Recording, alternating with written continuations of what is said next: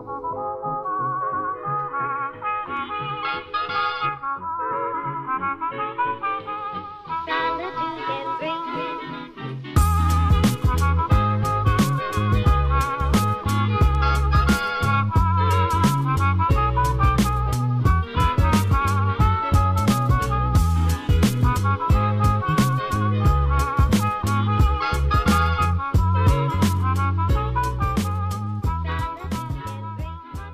there we go. That's finished. And we're on. Yeah. So welcome to the second episode of Are we Are We Calvinists? Calvinists?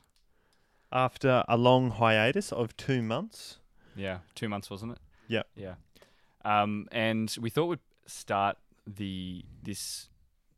make our first segment looking at something that we sort of kicked off last time. We put it off because we didn't have Bibles at hand and we couldn't immediately find what we were looking for, and because we're Gen Zers, we couldn't stand not being able to we have trouble find. concentrating, and Yep. It's just So like it was the whole issue of the way.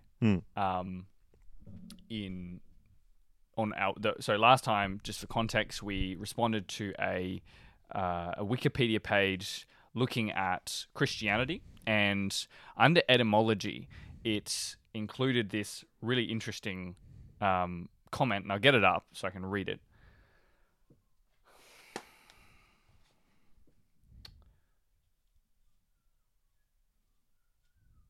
Here it is. I'll just read it off my computer to begin with. So it says, early Jewish Christians referred to themselves as the Way. And it says it's from Isaiah 42:3, prepare the way of the Lord. So we questioned that last time. We weren't sure whether that was really... I mean, in our study of the Bible, that's never been the way either of us have understood that word, that Christians kind of think of themselves as like, I am the way. when you say it like that, it's like, yeah, well, that's the kind of the way it comes across. I know. And so this is the thing, and like, I think after looking at some of these verses that we'll get up in a second, my conclusion is this is misleading. Yeah. Actually, it's probably up here on the screen. This is misleading. Yeah. It's not necessarily, like, strictly speaking, wrong in all situations, but it's just a really weird and obscure way of putting it. It's one of those things where I'd say, if you were to read the way, Christians referred to themselves as the way, and like you've got no other context, you're going to take the wrong impression from that. And particularly the reference, prepare the way of the Lord. Yeah, that's not a great reference. That's referring to John, right? Yeah. And we've confirmed that. It's an Old Testament prophecy of the voice of the one, crying in the wilderness, prepare ye the way of the Lord, to use the old King James. Just crying? So that's probably the most misleading part of it, because it's just a really, really bad use of Scripture. Yeah. So anyway, we thought we'd look at the uses of the word or the phrase "the way" in the New Testament, and we got our producer Chris. I don't know what we should call him. The behind the scenes man, Chris, to get a few verses. So your first one is John 14, verse 6. John 14, verse 6. This is a relatively well-known one. You want to go, or I read it? You can read it. 6? 6. Jesus said to him, I am the way and the truth and the life. No one comes to the Father except through me. Yes. There you go. Jesus is the way. Problem solved. Yeah. So it's like one of those like things when I read it and he says, I am the way. Mm. There you go. Yeah. Yeah, that's really... And it's hard to know how, like, specific and literal to take it. Like, I mean, he is the way, clearly, but whether that leaves scope for some of the other verses we'll look at, which to say that, well, following Jesus is the way. Like, that's the way. To follow the teachings and practices of Jesus is the way. What's the next one, Chris? Acts chapter 9, verse 2. Acts chapter 9, verse 2. I'll read this one. I'll read it from verse 1. Then Saul, still breathing threats and murder against the disciples of the Lord, went to the high priest and asked letters from him to the synagogues of Damascus, so that if he found any who were of the way, whether men or women, he might bring them bound to Jerusalem. And from memory, yours says who belong to the way. Yeah. Which is kind of the same thing. So people of the way or people who belong to the way. Which is part of. It's like associating with. Yeah, yeah. So it's like well. an association. And that's a good point, because it's kind of like we are not, and probably the most helpful way of illustrating it in my mind was the analogy with Christianity. We are not Christianity. Yeah. We belong to Christianity, and collectively Christians are Christianity. You refer to when you refer to Christianity, you refer to people who follow Jesus. Yeah. As a kind of at a collective level, and all the institutions and practices and traditions and history that encompass that. Next verse. Acts 19:9. 19:9. Do you want to read that one? I sure can. Once I find it. And he entered the synagogue, reading from verse 8, and he entered the synagogue and for 3 months spoke boldly, reasoning and persuading them about the kingdom of God. But when some became stubborn and continued in unbelief, speaking evil of the way before the congregation, he withdrew from them and took the disciples with him, reasoning daily in the halls of Tyrannus. Tyrannus? I don't know. Tyrannus? Tyrannosaurus. Rex. I said Tyrannus and I was like, oh, I hope I'm not just going Tyrannosaurus Rex. Yeah, well, that seems to fit the context of, say, the way. So they spoke evil of Christianity before the multitude. It doesn't seem to fit so well if they spoke evil of, Christians. Yeah. It seems to be, and again, that's where the way. And I don't know if I'm just reading on to the passage here, but it doesn't seem the way. When you hear the way, you seem to think of a way, like a path, a thing that you do, not a set of people. Exactly. Yeah. So it encompasses more than just the people. Maybe that's the best way of putting it. We got another one. Verse 23 of 19. Oh, we're still in 19. And about that time there arose a great commotion about the way. So it's something they're commotioning about, not people, probably.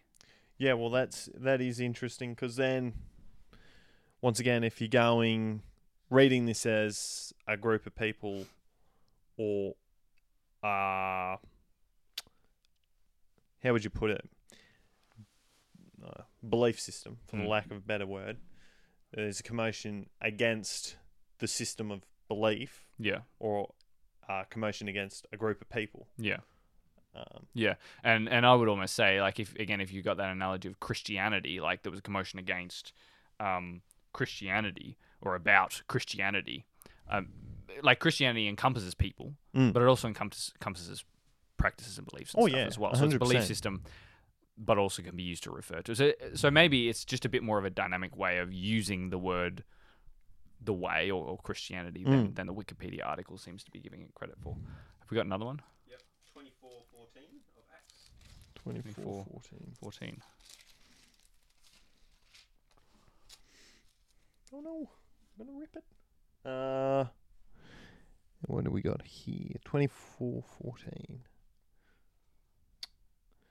Neither can they prove, reading from verse 13, neither can they prove to you what they now bring up against me. But this I confess to you, that according to the way which they call a sect, I worship the God of our fathers, believing everything laid down by the law and written in the prophets. See, that one is a bit of a killer for me in the sense that it's clearly equating it with a sect.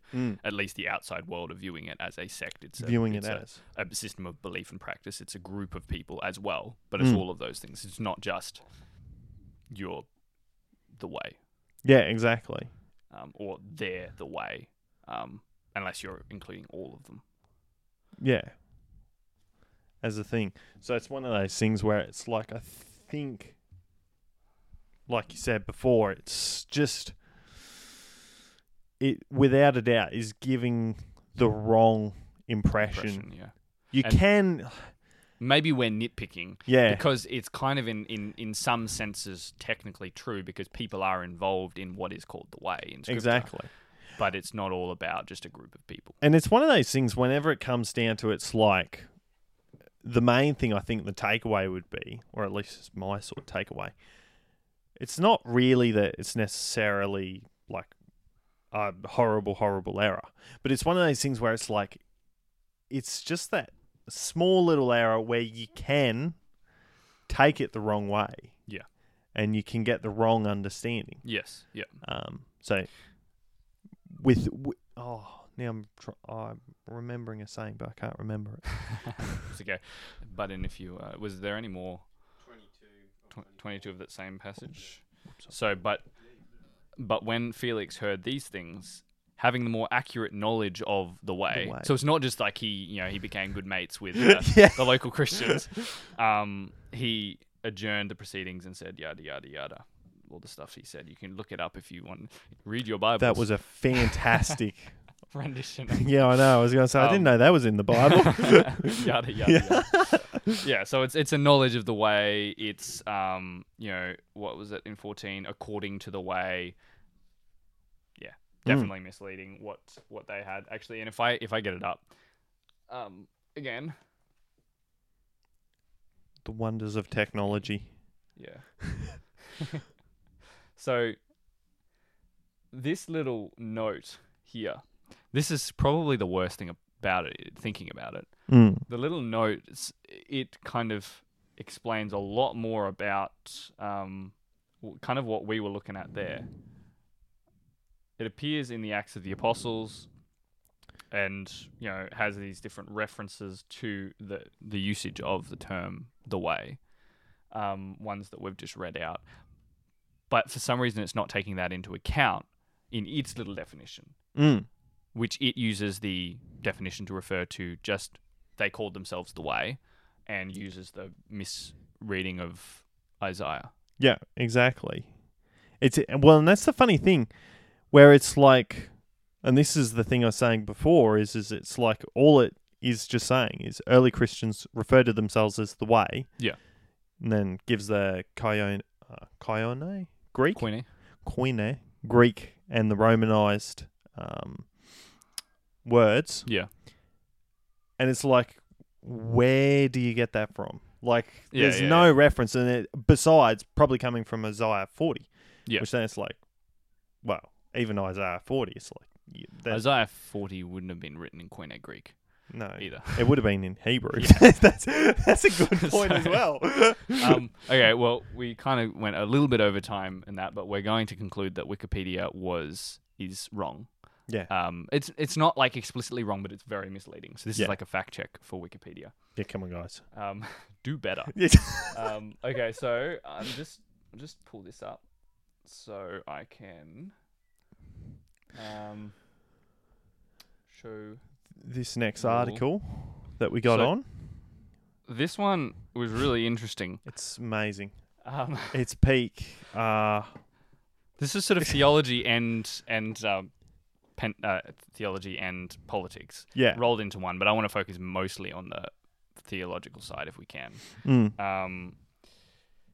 It was an article written by a guy who's a professor, emeritus professor. Yeah. Professor in history of religious thought at the University of Queensland. So this is on The Conversation. It's supposed to be an academic site. This guy's an emeritus professor. That's like a professor, but with the emeritus. Yeah, it's just it's not any sort of professor. He's got another word in front of it. I think it just means he's retired honorary professor.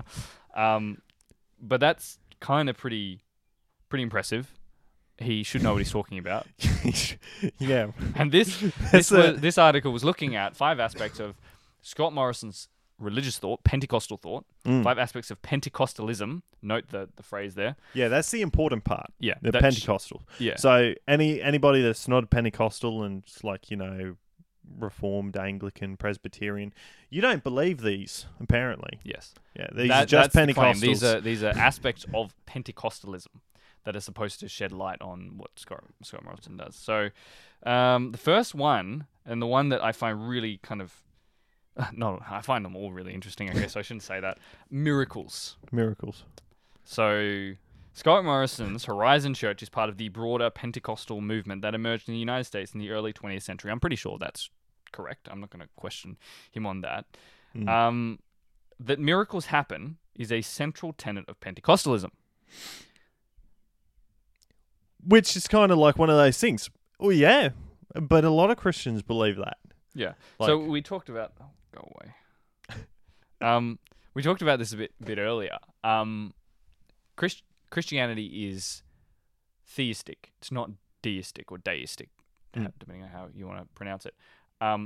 Deistic belief sees God as disconnected, sees God as kind of winding up the world and letting it go, and then he doesn't need to be involved or participate at all in the world after that point.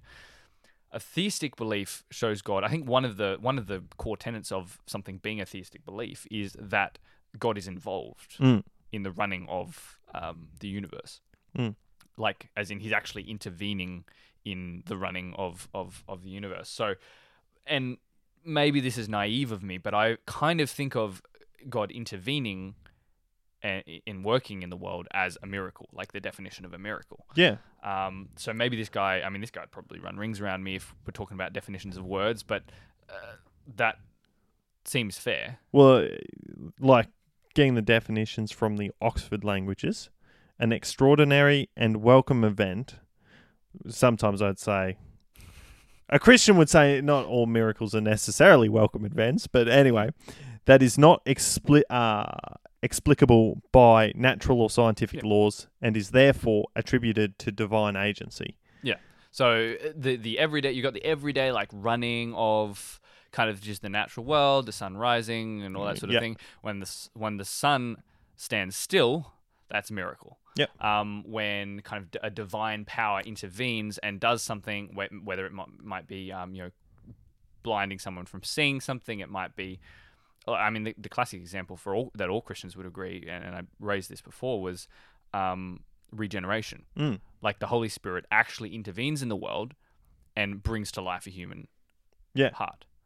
That's a miracle. Yeah. So at a basic level, all Christians believe in miracles. Yeah, without a doubt. Well, and this is the other thing that I guess it depends on what he necessarily also means by miracles. Like if he's saying in the totality of time. Yeah. So like they just believe in miracles can happen. Yeah. So, which I'd say, well, all Christians believe in that, like virgin birth. Yeah. That. Now, if he's just saying currently miracles can happen, I think most Christians would, of course, say miracles can still happen. Yeah. Some maybe wouldn't. Yeah, some might not. Yeah. And obviously his emphasis here is, like he goes on to say, as a religion, it sees itself as recreating the gifts of the Spirit experienced by the early Christian worshippers. That's a legitimate point, that there are different ways of understanding the gifts of the Spirit, but it's not just about miracles. And it's also not just about thinking miracles happen today, because even continuationists, cessationists, all would believe that God does miracles. 100%. It's just how that manifests itself through the Holy Spirit working through a believer specifically that would differ on. Yeah, well, exactly. And it's funny, even in saying that, a lot of cessationists, like, so the gifts have ceased. Like, and of course it depends. Or the specific sign gifts. Yeah, have ceased. A lot of, I've noticed there are quite a few since, like, it's a bit tricky because I go, oh, well, maybe I shouldn't really say they're cessationists then. But where it's like, yes, like leaky cessationists. Yeah, it's like, yeah, look, it might not have, or not really. But I think it has ended, but it's not really hard and fast. Yeah. Yeah, and like to give this guy the benefit of the doubt, I would say that's probably not enough of a reason to say that kind of that that person believes in miracles. Therefore, it's distinct from Pentecostalism in the sense that person doesn't really know. They're kind of agnostic towards those kinds of miracles happening in that particular way today. Again, I'd come back to the point that I think they still believe that miracles can happen and do happen, if only through God directly working in the world, if not through the Holy Spirit working in people's lives. So anyway, that's, tongues and healings and that kind of thing. They're, again, legitimate points, but his broader point of just miracles doesn't hold weight at all, as far as I can see. So his second point is divine providence. And this one's weird because...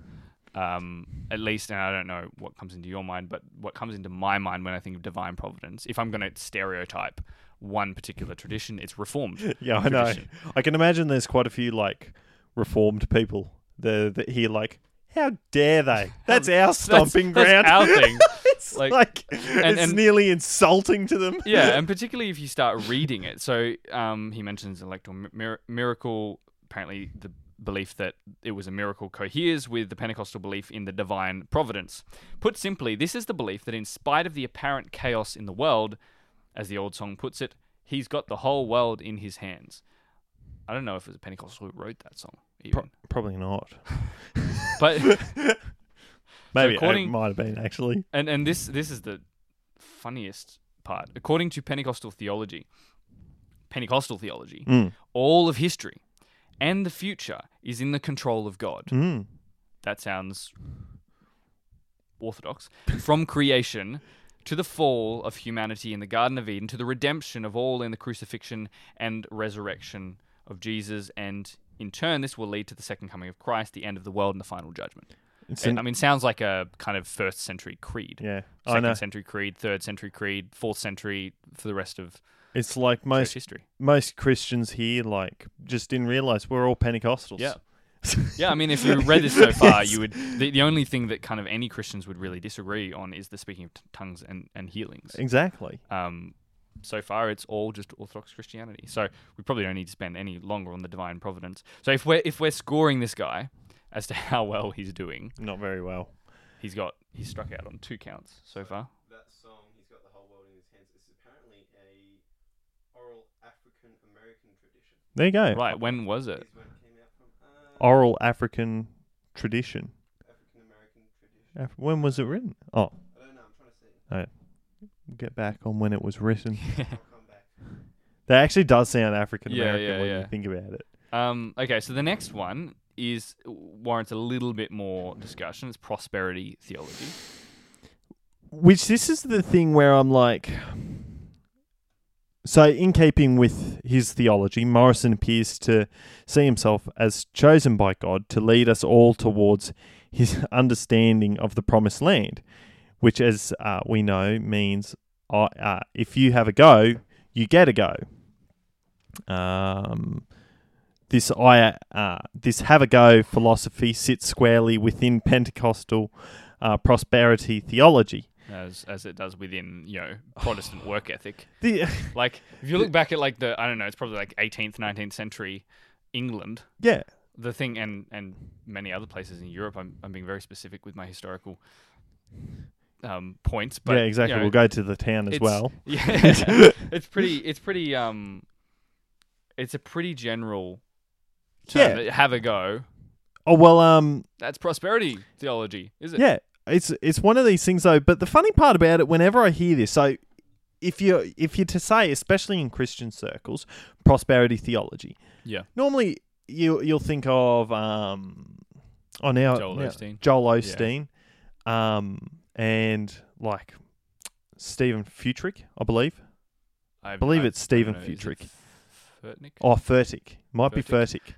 But anyway, I don't really know. When you think of those prosperity theology sort of people, I usually go, one, I wouldn't necessarily say they're Pentecostals. You could maybe say that.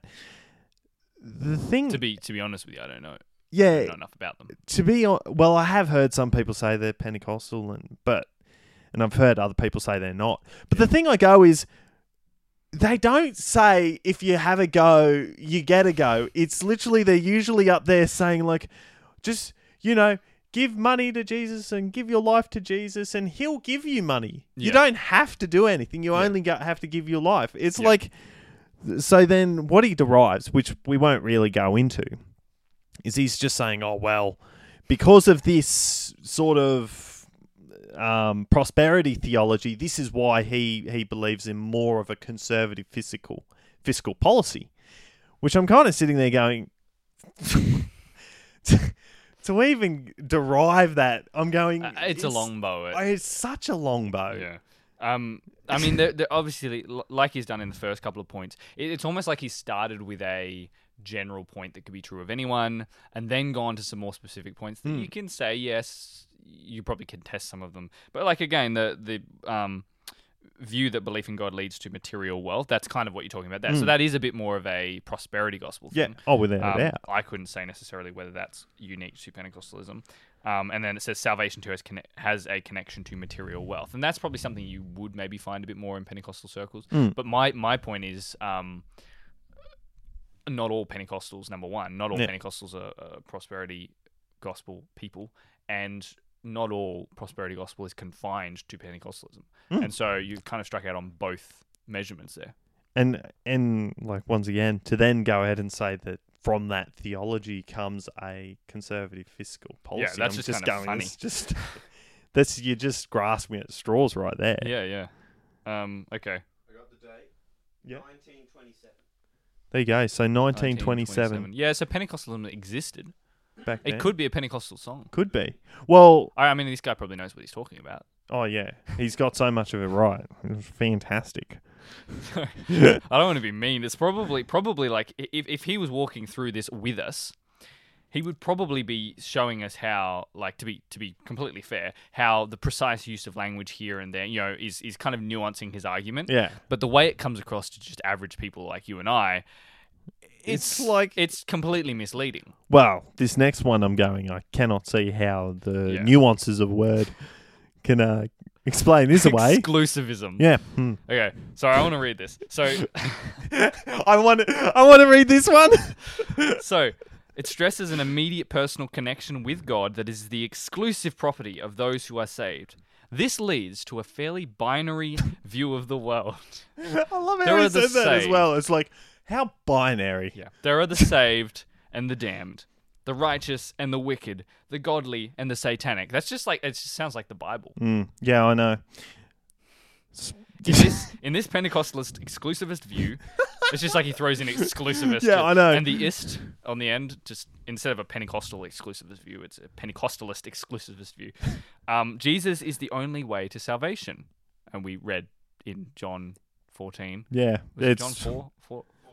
Yeah, John 14, that Jesus said he was the only way to salvation. Yeah, I know. Only those who've been saved by Jesus have any hope of attaining eternal life in heaven.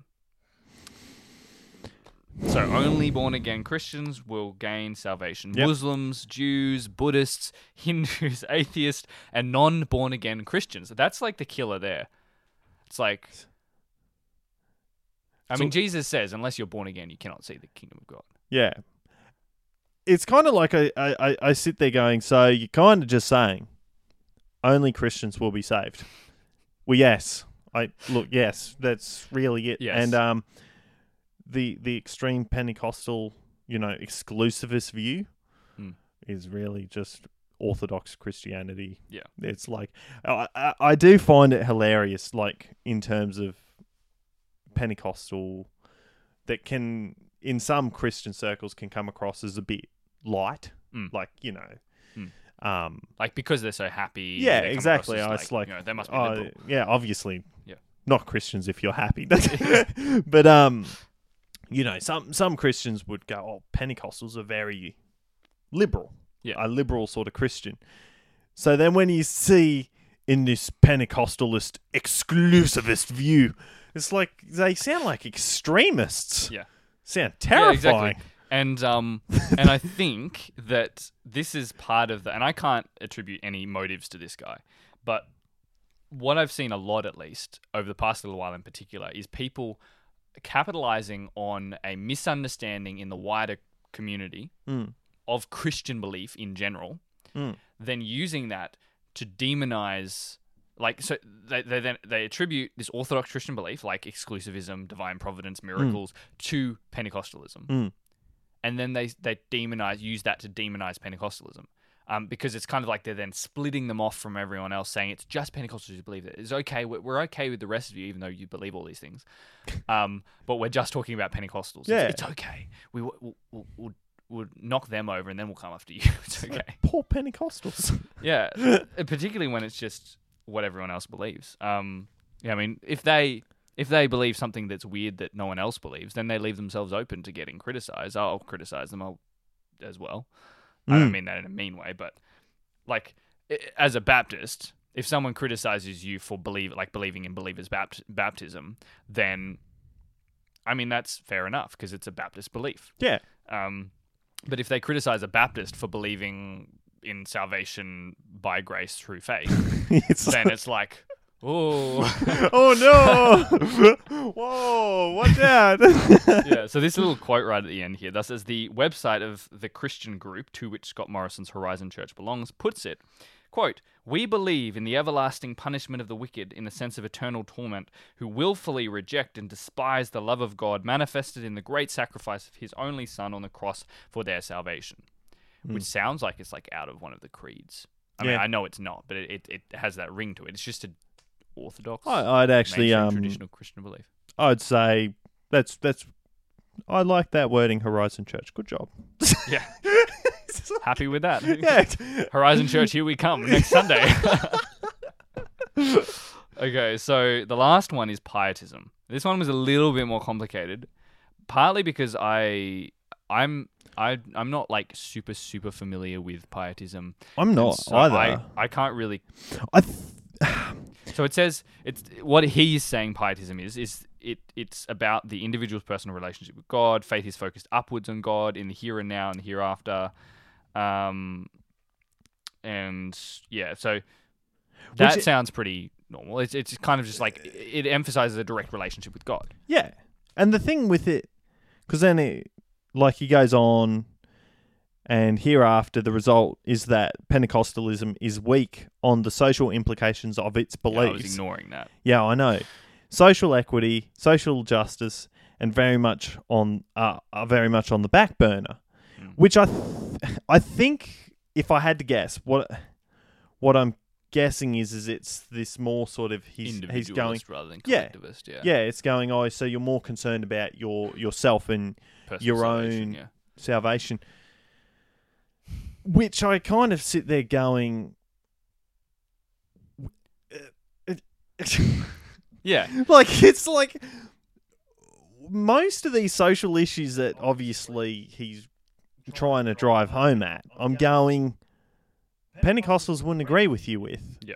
So I don't even, because it's funny because the way he worded that, it comes across like he thinks the Pentecostals are going to be on his side. Yeah, and like, he goes on, so you would not expect from a Pentecostalist like Morrison any progressive views on abortion, women's rights, LGBTI issues, immigration, the environment, same-sex marriage, and so on.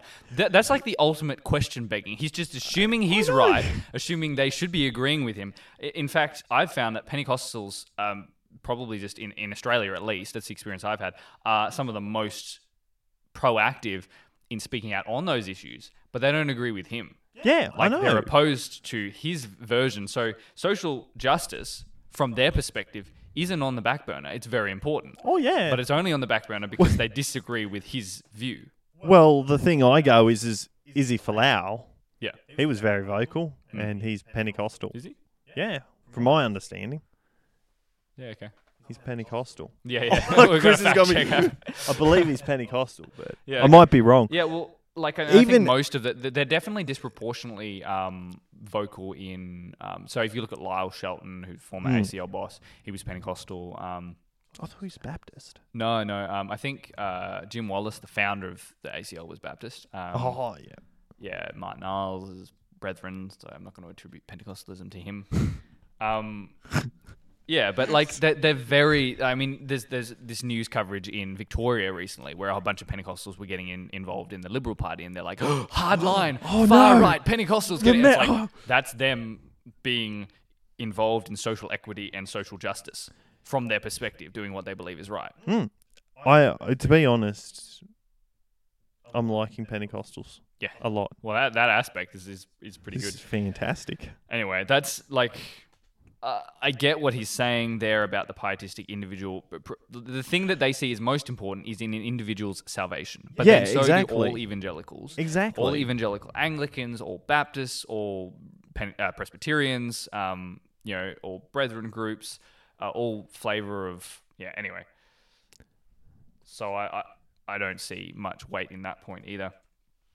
It's definitely not unique to Pentecostalism. One of the other things that I thought, just in finishing, because we'll probably move on to our last topic, is that he's also assuming that Pentecostalism is just this homogenous group, that all Pentecostals look the same, all believe the same things, and that's not the case at all. Like Pentecostals, you have like Word of Faith. Within Australia alone, you have your Word of Faith group. You have Assemblies of God. You have, I think, Hillsong's Separate Again, and I think Horizon might be associated with the AOG. Anyway, you have, and then a bunch of like independent groups, which all have different like emphases. You have people who are like charismatic groups within other churches who would emphasize a lot of similar things to Pentecostals, but they're part of mainstream kind of. They might be mainstream Reformed churches like Anglicans. They might be part of Baptist churches, but they're not Pentecostals. But people like this would think of them as Pentecostals. So it's a really kind of lack of understanding around what actually makes up an oversimplification of what it means to be Pentecostal. Wow. So anyway. It's 100%. It's like one of those things, especially when it's like, well, and look, at the end of the day, 99% of that's Christian beliefs. Yeah, look, out of that article, there were some things there that you could say were Pentecostal, but in the end, it seemed to be a guesswork at how certain beliefs that are just Christian beliefs are influencing Scott Morrison's policies. Sorry, Chris? So, he's part of Assemblies of God. Yep. Churches. Who is? Pentecostal. Izzy Flowers. Okay. Yeah, I knew it. Yeah, I thought he was part of some little kind of independent church. It might have been. Stand corrected. No, AOG are big. Yeah, no, okay. Because the thing I was like, I'm pretty sure he's Pentecostal. Yeah. I don't know where I heard that. Yeah. No, that's interesting. Because that's a really good illustration of them being involved in social issues, willing to actually take a stand on. It's really good, but not really good for the author of that. No, it's really good from our perspective. Yeah. Okay, so the last thing I was thinking we could talk about is the fact that Italy has a female prime minister. And the first female prime minister. This is fantastic. And equity. Yeah, I know. Finally happening. It's finally happening. And oh no, she's a conservative. This is terrible. No. No. Okay, so feminists are not very happy. I know that Italy has a female prime minister. How dare they elect a female prime minister? There's this really good article I've got here, and I'll just read it and just interrupt me if you want to say anything. So, Italy has a female prime minister, and the progressive left are terrified. Italy has its first ever female prime minister, and the progressive left are not happy. Which is weird, right? Because it's the progressive left who bang on about the need for more women in politics and about the importance of smashing the glass ceiling. New Italian MP Giorgia Meloni is a very impressive woman. She has a razor-sharp mind and is a brilliant orator. New York Times columnist Jason Horowitz used the words fascist or fascism 28 times in a 35-sentence article about Meloni. She has been described as the most dangerous woman in Europe. It's one of those things, and it really is a real problem in the media nowadays, is it's like literally, you're a conservative. Like, you come out. You could come out and you could be the most left-wing person and say, I don't agree with abortion. Yeah. Oh, well, you're a fascist, obviously. Yeah. It's like, look, you don't have to agree with anybody's policies, but I'm going, you stop just name-calling people. Yeah. So from my understanding of what Giorgia Meloni's policies are, if you compare them to Mussolini... There's no comparison. Like, that's an insult to people's intelligence. Well, and I did a bit of reading on The Spectator about her. Oh, well, that's a fascist source. Yeah, well, that's true. Oh, sorry. It's terrible of me. But anyway, pretty much, because she's a conservative, and And from what I've read, she's religious, so whatever that is. She definitely believes in God, Yeah. self-admittedly, yeah. So, and I don't think she's pro-abortion, and I'm assuming she's probably not pro-homosexual marriage and all this. But from my understanding, she said she's not interested in touching those issues right now. Really, what she is running on is illegal immigration. And that's what they're... sort of more economic concerns and stuff. That's what it sounds like. And I'm kind of going... Well, because my understanding was that the things that they were calling her a fascist for were her social things. Well, exactly. That's the funny part about it. And it's funny. So, I mean, when I studied National Socialist history at uni, one of the things that they were very, very keen to point out was that your Nazis were very pro-family. And maybe that's what they're picking it up from, is because they happen to be, I mean, they were racial genocidists, and I don't think that's a word, but they were racists. They were horrible, disgusting, revolting kind of ideologues. They also happened to, because they were, racialists, and they wanted to preserve kind of an ethnic thing within their country, they had this focus on kind of promoting sort of birth and family, strong families and stuff because of that. And then they say, well, as a result, if you want to strengthen the family just for its own sake, you must be a fascist. That doesn't make any sense to me. No, it doesn't, to be honest, because it's like one of these things that I go, you don't really apply that logic to anything, because the thing is, look, just because a bad person might believe in good things, doesn't make those good things bad.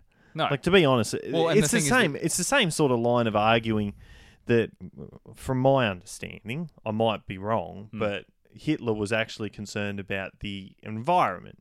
Like, he was a vegetarian and all this. So therefore, obviously, vegetarians are Nazis. I hope they realise that. It's like, I go... Well, yeah, and you read Karl Marx. Yeah. And I have so much sympathy with his despair at what was happening in Europe during the Industrial Revolution. The sort of dehumanization.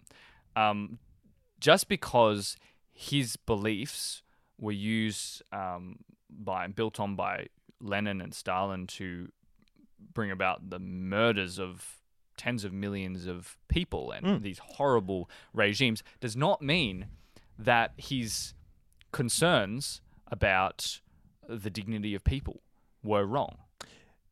Yeah, 100%. I was actually thinking that this reminds me of, it's a common... I won't. There's actually a name for this sort of error in logic. I can't remember what it is. Like by association or something. Oh, it's like, I believe it's a modus what they call modus ponens, and then taking the inverse of it, which... That sounds mathematical to me. Yeah, it's actually mathematical. There's a book of logic right up there. You can have a flick through it if you want. I'll probably need it. No, but so, I just think it's really. Well, it's the same sort of thing. Oh, the argument I was talking about is pretty much is saying, because X believed Y, and Y believes X, or because X believes Y, and Y believes C.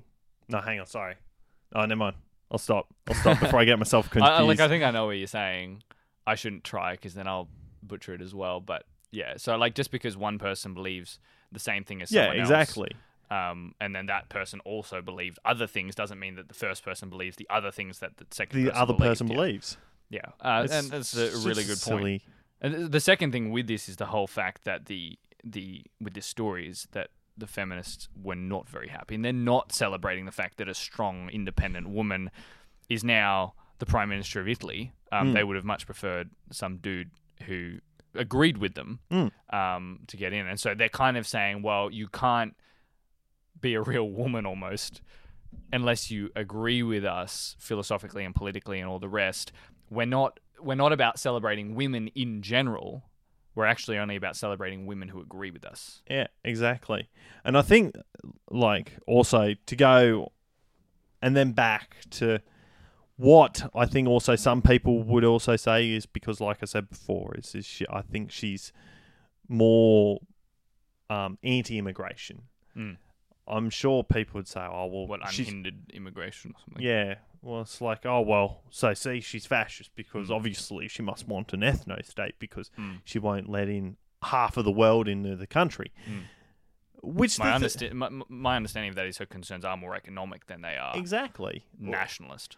My point of view with that is I go, look, and I'm not really I'm not in a place where I can really comment on it, but I would imagine if she could go, okay, we'll let in as many immigrants as we can, but we'll just bus them all to the borders of France, Switzerland, Germany, and they can go in there, but they can't go in Italy.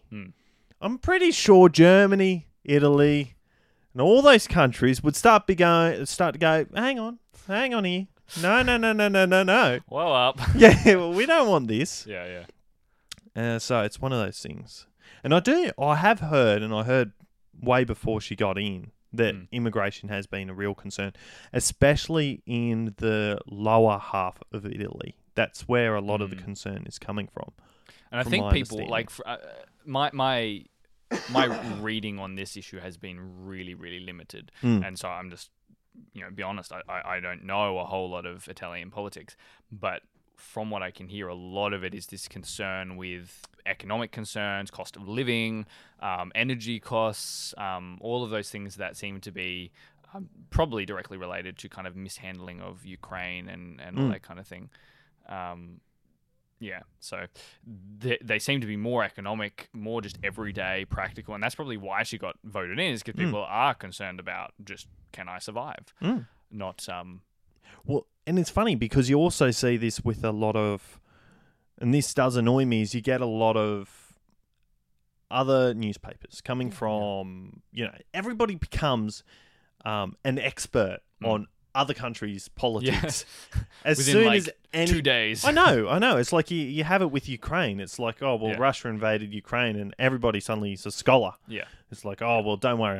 I've read all the great literatures of Ukraine. I've read all the comments under the YouTube videos of my favorite commentators. I saw a 5-minute YouTube video and now I've completely got this sorted. Yeah. It's like, look, at the end of the day, she got in. Yeah. What annoys me is this sort of like coming out. It's like, even let's say hypothetically, she takes a very hardline stance. This is getting very political, funnily enough, but she takes a very hardline stance on immigration and something we would probably go, oh, that's a bit extreme. Yeah. The thing is I go, we're in Australia. We're not in Italy. Yeah. Like, we really have no context to the situation. Yeah. So it's one of those things I think people... It does annoy me, especially when people come out. It's like, oh, well, they're a fascist. Yeah. I read that on NBN. Yeah. Well, I actually saw a show reel of a whole bunch of American news outlets, and maybe some Australian ones as well, and they were all running this same line. It was the almost identical line, and it was something along the lines of... she's the most conservative... her party, the Brothers of Italy, has links to post-Second World War neo-fascism. Now, what I've read so far, and I can't say that I can confirm that there isn't that link, but what I've read in terms of what she's actually standing for, not her associations and history and stuff, is not that. And yet they're all parroting this line. I haven't seen any evidence for that except for her stance on social issues, which ironically is the same stance that until recently, any kind of normal conservative party or liberal party in terms of European context would have stood for. And it's like not like those sorts of people have changed. No, it's the so-called progressive side of politics that has been changing. Exactly. It's like there's actually a study. It was done by Pew, and it's got the graph, Pew Research, and it's got a graph, and it's pretty much, I think this is just American politics. Now, the American right had moved further right a little bit. Yeah. But the American left had moved way further left than the right. It's like... That does not surprise me at all. Like they had... Yeah, sorry. It's interesting to see... while the right had done that, the left... Yeah. Sorry, that's what I took you as saying. Yeah. It doesn't surprise me at all. Because, I mean, in part, that's what they stand for. Is constantly changing, and that's why I think often conservative parties are at a disadvantage when it comes to activism, because normally each new generation that comes up, it's a little bit more exciting going out there and trying to challenge the status quo and make something further that, you know, to the left or wherever you want. Undermine an institution that is colonialist or racist or whatever, than it is to defend the good that maybe that or try and argue that the harm that's going to be done by removing that institution or making that change is going to be worse than the benefit brought about by making the change. Conservatism, I don't think I don't think it's necessarily a very natural thing for a younger person to be, naturally conservative. Yeah. Especially because when you're younger, you normally take more risks and you're normally more... you're more inclined towards risks. So when you start hearing people go, "Oh, well, hang on, what's the later implications of what we're doing here?" Yeah, it's like you hear that, it's like, no, we don't need to worry about that. It's all right. Well, that'll sort itself out in later times. Yeah, exactly. And then it's the older them that has to reap the rewards for the things they do. Yeah. Anyway, that's we're getting on to a bit longer. About 20 minutes longer than we were intending to go, but that's okay. That was the second episode of Are We Calvinists? I hope you enjoyed listening to us discuss some politics and some theology and... Bit of everything. It really jumped and changed around a bit. I almost went into marketing mode there, like, give us a like and a subscribe. But if you can like and subscribe, just drop a little love heart if you're listening on Spotify. That would be beautiful. Thank you. Are there love hearts? Yeah, a little love. I think isn't so. that for songs? Oh, no. Yeah, sorry, no love hearts. Don't send love hearts. Podcasts, I think you rate them. I'm hip. I'm an old grandpa, it turns out. Okay. Well, hopefully it's been enjoyable. It's been enjoyable for us, so we'll see you in the next episode. Right. Au revoir. In another 2 months.